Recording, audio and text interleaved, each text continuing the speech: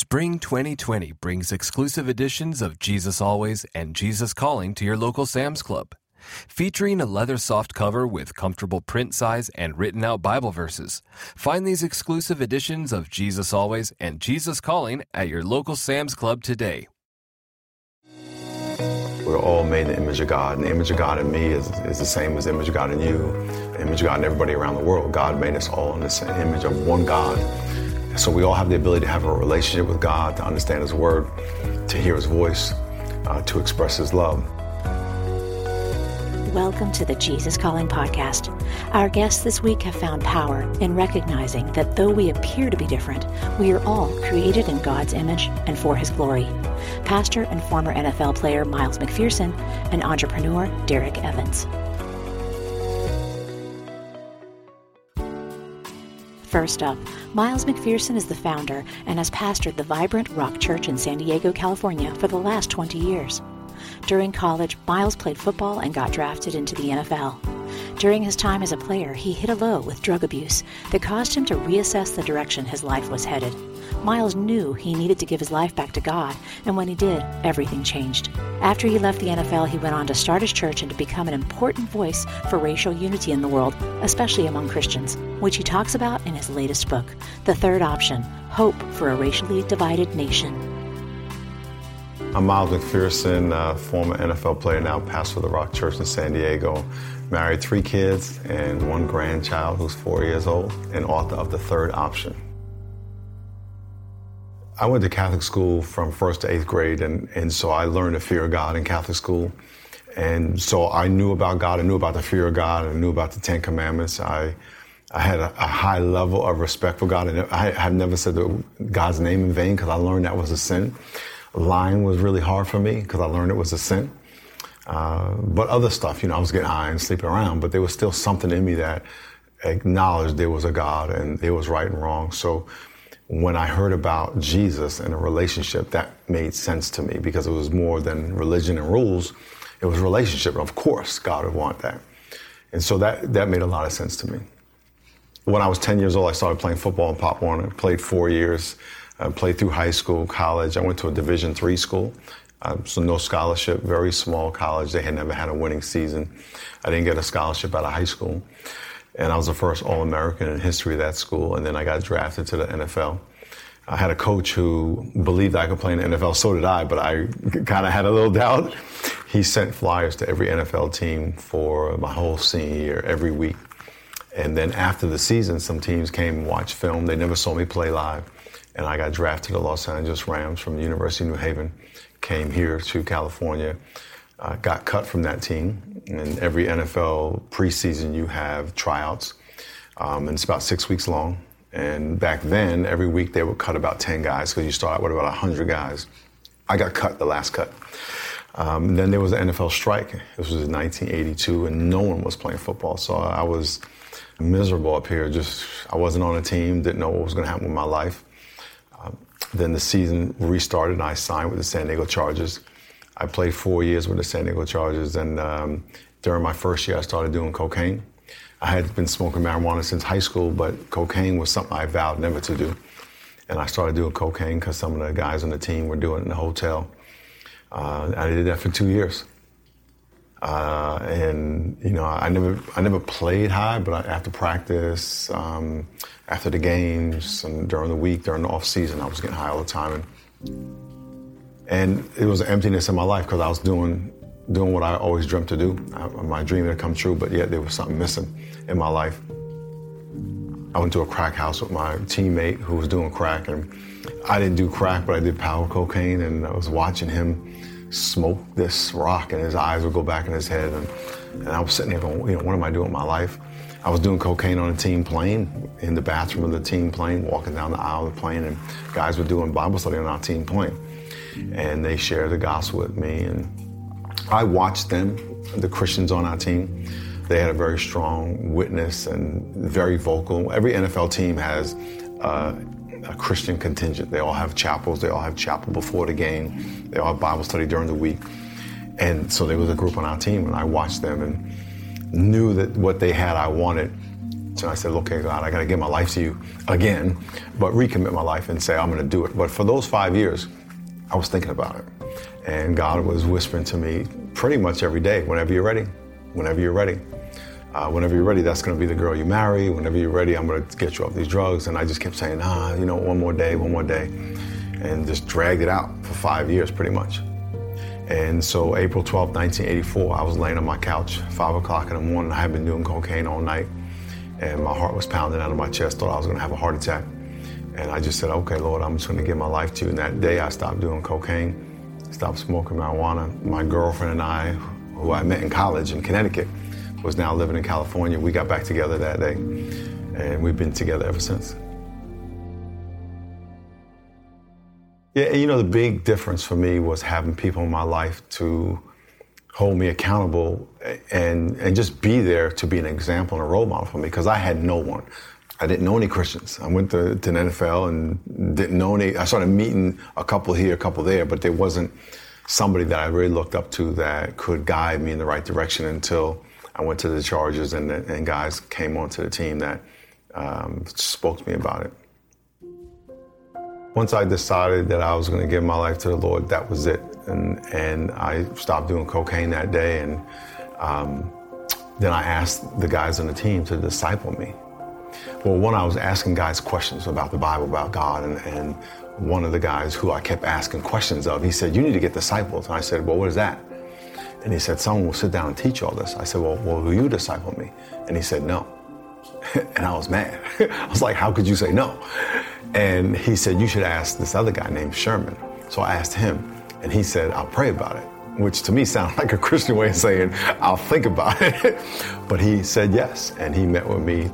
Every Tuesday was our day off. He met with me every Tuesday for 3 hours, me and 2 other guys. And that changed my life. I played 2 more years, so I played 4 total. And my last 2 years, obviously, I wasn't getting high. I was walking with God, and my next year I was a starter. Then I got hurt, had surgery, 1 more year. My injury ended my career pretty much. But then I started youth ministry, and I started speaking in schools and started a Bible study in my house with kids in my neighborhood, started going to prisons. Fast forward 16 years, we started the Rock Church in 2000. So we're 19 years old as a church. And then I wrote this book called The Third Option because of all the division in our country.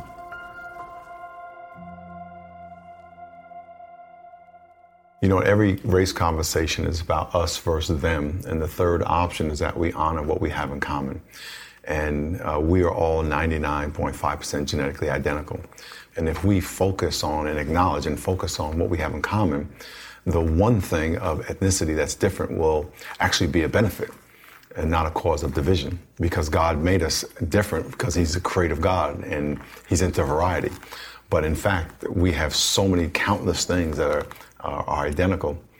And so the book is about how can we learn how to honor one another through and amidst all this racial division in the world. So I wanted to give people tools on how to do that and how to understand their own blind spots and how to understand how people perceive them.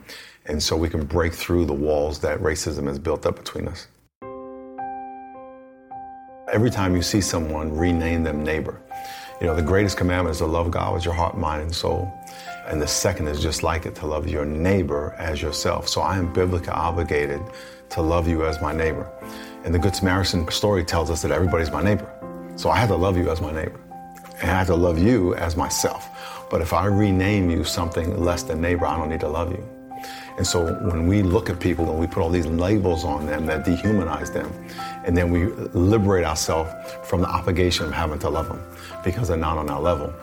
And when we watch the news gives us those labels, and social media gives us those labels. And then once you attach a label to someone that is less than neighbor, less than brother, you dehumanize them and you can't relate to them above that label. And so the first thing you can do is say, that's my neighbor. And so if we would just start there and then talk about people through the lens of neighbor or brother or sister, we wouldn't say a lot of the things we say. We're commanded by God to love people. We are commanded. The number one thing you can do is love me, and just like it is you gotta love your neighbor. If you can't do those two things, this whole book is about that. So here's a whole group of people that you got issue with, okay? We're the ones that have to come together. God is love, and we have God.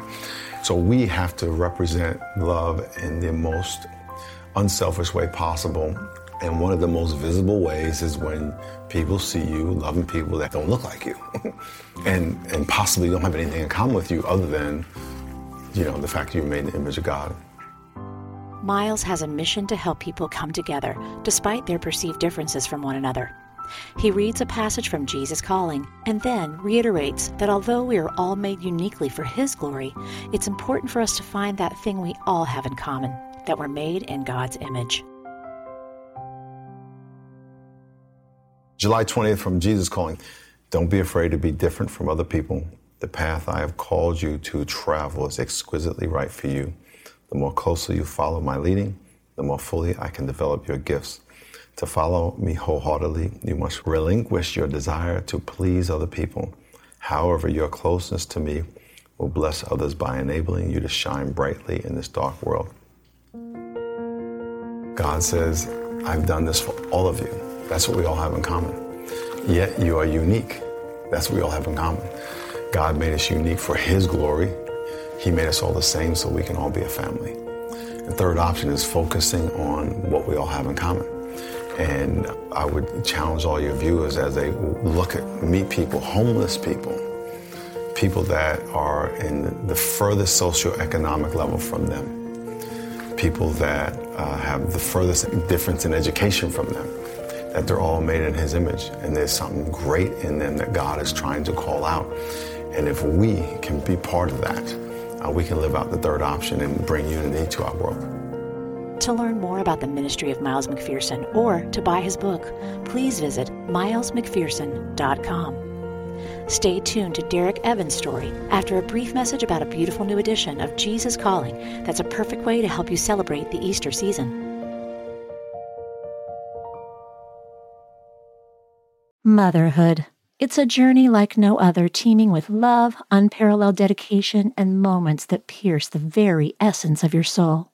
It's a trek that demands to be celebrated, lauded, and embraced in its entirety. Celebrate the moms in your life this Mother's Day with 2 beautiful gift books, Jesus Calling for Moms by Sarah Young and Grace for the Moment for Moms by Max Lucado. These heartfelt devotionals will remind the moms in your life just how special they are. Jesus Calling for Moms and Grace for the Moment for Moms are available now where all books are sold. During times of transition and unknown next steps, it's more important than ever to cling to the promises of God and to tune your ear to what Jesus has to say. Jesus Calling for Graduates is an encouraging compilation of 150 devotions from Sarah Young's brand. Grads will find topics such as discerning God's will, self-worth, trust, support, and much more. Jesus Calling for Graduates is perfect for both high school and college graduates as they embark on the next chapter. Look for a special custom edition of Jesus Calling for Graduates, available exclusively at faithgateway.com.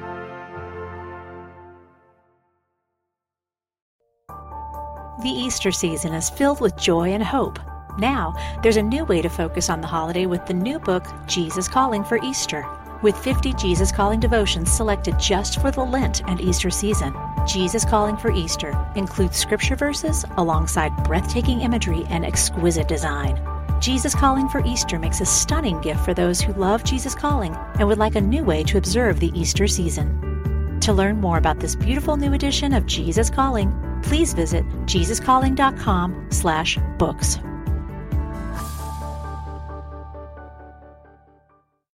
From the time he was a little boy, Derek Evans knew his purpose was to make a difference for the least of these.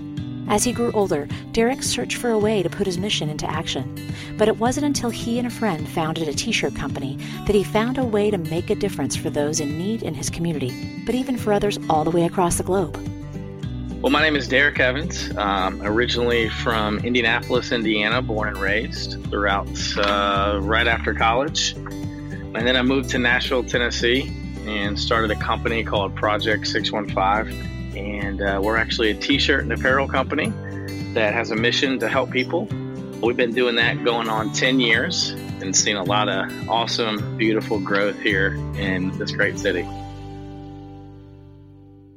So we grew up kind of inner city in downtown Indianapolis, and my parents were just kind of your classic blue collar family, and something that I'm extremely grateful for. And, you know, it was the 80s, and my mom and dad had 3 children. I was the middle child, and you know, having 3 kids in your 20s is not always the easiest. And so one of my first memories, I was about 4 or 5 years old, and I went with my mother to the grocery store to pick up a few groceries for the family. And we go and get the things, and we get ready to check out, and it's the same lady that we've seen there all the time.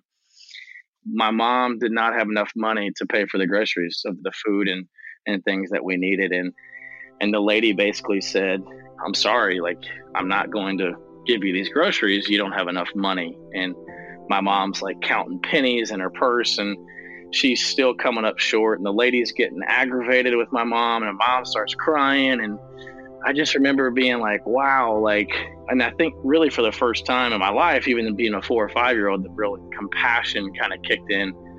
And I was just like, man, whatever I can do to help my mom or to help others, to help people, I want to make sure that people have an opportunity to be helped. And so that was really one of the first moments, and it's kind of stuck with me throughout my whole life. So how I got to Nashville is somewhat of an interesting yet quick story. I had nearly every job under the sun in college, after college, and I was at a construction management company. It was the middle of 2008. I recently just got a raise, got my own office. I thought I was living the high life, right? Not too long after I got the raise, got my own office, the owner of the company knocked on my door, walked in and said, "Hey, we're actually firing you because we need to save some money." And it's kind of funny because in that moment, I knew one person in Nashville, a good friend of mine from college, and I just felt God in that moment say, "You're moving to Nashville." About 6 days later, I was in Nashville. I was excited. You know, I'm a person that anytime there's change in my life, I'm more excited than fearful, because I know that God always uses those opportunities to really strengthen us. It was really about 1.5 to 2 years of the Lord really molding me. I didn't have any nearby family. I didn't have many friends. I didn't have any money. I was single. My car broke down. I didn't have a car. And truly, really rock bottom for the first time in my life. And again, you know, the beautiful thing about being rock bottom is that God truly uses that time to really mold you, to really speak to you, to really transform your life. And so for me, it was a lot of days spent on my knees in prayer.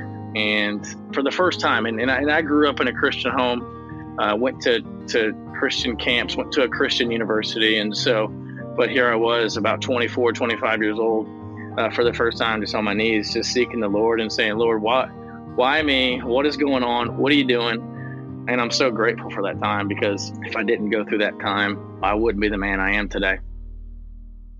I found a really awesome church in Nashville that is still home for me today. And I ended up meeting some friends around the same age as me, and they invited me to go serve the homeless downtown Nashville with this ministry called the Bridge Ministry that feeds and loves on and serves the homeless population in downtown Nashville. And so we fed them, had a worship service, and then the volunteers actually prayed with some of the homeless people that wanted prayer. And I'll never forget this. It was my turn to stand up as a volunteer to pray with this man who requested some prayer. And so me and the friends that I met down there prayed with this man, and we're praying over him. And for the first time in my life, I felt God say, "You're no different than this man who you're praying for." That was when compassion sparked, and I wanted to live a life that really gave people second chances and really gave people hope and really love on the least of these, because that's what Christ has called us to do. So I began entering into the entrepreneurial arena, and I had a good friend from college, Matt, We went to the same Christian college in Anderson, Indiana, and we were in the same Christian fraternity. And he was a graphic designer. He ended up moving to Kentucky. He was like, hey, I'll come down to Nashville for the weekend.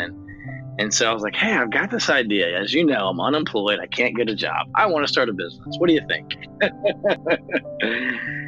and funny enough, he said, that's a great idea. I was like, huh? Really? He's like, yeah. I was like, really? He's like, yeah, we could do this. We could do this. We could do this. I was like, wait a second. You're right. We can do this. And he's like, I'd love to help. I'd love to be a part of this. And we thought about everything. We wanted to write a book about Indiana high school basketball. We wanted to write comedy. We wanted to make logos for people. And then we eventually settled on making t-shirts. And so a few months in, we saw some traction and we were really excited. And so I had an opportunity to go with my church to Los Angeles to go on a mission trip to feed the homeless.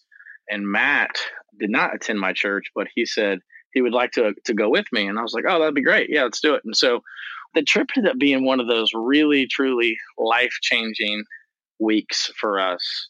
We saw people that have lived there before, and then now we're business people, that were now pastors, that were now leading nonprofits. And so we were able to see God's grace and mercy in a three-dimensional way. And so being able to see that transformation of people, we were really blown away by what God can do. Seeing God's restoration was incredible. We were like, you know, that t-shirt company we're trying to launch, what if we make this more of a mission company, a company that really helps people? What we told each other early on is that we wanted to make products that people actually wear. We want to make great products that have a two-part mission. We're giving some of our profits away to local nonprofits that are making a kingdom impact locally and globally. And we also want to give the gift of second chances. We want to give people where society tells no, we want to give them an opportunity to be a part of something greater than themselves. So we've given away over $500,000 to different nonprofits here in Nashville. And we've also been able to hire over 55 people that are recovering from homelessness, addiction, and mental illness. In 2018, we were at our annual retreat with all of our employees, and we were coming up with different goals for the year. And we threw out the idea of, you know, what do we really want to do? We're this company that people knows of, that gives back, that really impacts the world. But what can we really do this year that really kind of propels us into this company that really makes a difference? There were several people that said, you know what, we should build an orphanage in a third world country. And everybody kind of was like, yes, that's it. Like that's an awesome idea. And so we all kind of agreed that in 2018, we wanted to build an orphanage in a third world country. We created a t-shirt. We let our fans and followers and customers know that we had this goal of $25,000. And at the end of it, as soon as we raise the money, if we raise the money, this home is going to be built just in a matter of days in this city in Uganda. We had 2 months to raise the funds. We had about, a few weeks go by, we had about another few days left. And so we were still short about $8,000. And so we made an extra push, and all of a sudden, some people started pushing it themselves. Like our customers got behind it and really was tagging different celebrities, different musicians in town. And I kid you not, at the very last hour of the very last day, we came up with $25,000. And it was such a really, really awesome thing. And just a few days later, that the home was being built. And to this day, 18 boys who were orphans living on the streets, in the bushes, are now in this home that's being ran by a bunch of Christians in Uganda. And so, and that's why we started this business. Again, is to do our part in changing the world and give people second chances. God calls us to different things. And not only does he call us to different things, he plants different gifts and talents inside of us that he uses to further his kingdom. And so whatever that may be, I think that we have to be obsessed with pursuing that as much as we can, because if you are stuck in a job that you don't feel like you're making an impact, certainly pray about it. What is God calling you to do? And then what is something that has never really left you? What is something that you constantly think of? And it's like, oh, I just don't know if I can do that. But if God has called you to do that, you need to be obsessed with pursuing that wholeheartedly. Everyone now, it just seems that now that we're so connected, that life is extremely busy for all people. And life is exceptionally busy for people who are running growing businesses. And so if I don't reflect and read through devotions like Jesus Calling and journal and write out my prayers and spend time with the Lord, I'm going to be a wreck, really, because the rest of the day controls me. And so for 15 to 30 minutes a day, that's the one time where I'm able to control that time. And I'm able to really, truly spend that time with the Lord and hear from Him and be reminded of His grace and mercy. And I know a lot of people aren't morning people. And if that's you at night, if that's you in your car at lunch, if that's Saturday morning, if that's Friday night, whatever it is, you have to make sure that you're doing that to be able to take care of your soul. Jesus Calling, July 23rd. I am the light of the world. Men crawl through their lives cursing the darkness, but all the while I am shining brightly. I desire each of my followers to be a light bearer. The Holy Spirit who lives in you can shine from your face, making me visible to people around you. Ask my Spirit to live through you as you wend your way through this day. Hold my hand in joyful trust, for I never leave your side. The light of my presence is shining upon you. Brighten up the world by reflecting who I am. This connects with me so much professionally and personally, because that's why this business exists, is to use our platform to be the light in our community and around the world. And so for me also as a businessman, how can I use what Christ has called me to do, to use this platform that He's given us to truly shine His light onto others? And so for me, being able to be the light as a businessman, as somebody in the community, and really leading the company, I think is impactful, because I believe that the world is dark. So we must be the light as Jesus calls us to be. Find out more about Project 615 at project615.org and learn more about Derek's story in his new book, Made to Change the World. If you'd like to hear more stories about caring for our neighbors, check out our interview with Joanne Rogers, wife of Mr. Rogers. Next time on the Jesus Calling podcast, we talk with author and speaker Lisa Bevere. As she speaks around the world, Lisa's mission is to lift up women no matter where they are and remind them of the God-given strength they have right at this moment. I think it's so fascinating that God is strong, but a lot of times women think, okay, but strong is wrong, because we have actually associated strength with the things that would be ungodly. Anger, punishment, rebellion. But strength is actually this incredibly beautiful expression of God in our life. And a lot of times women do not understand that strong is not wrong for them. You not only have the right, you have permission from God to be strong. Do you love hearing these stories of faith weekly from people like you whose lives have been changed by a closer walk with God?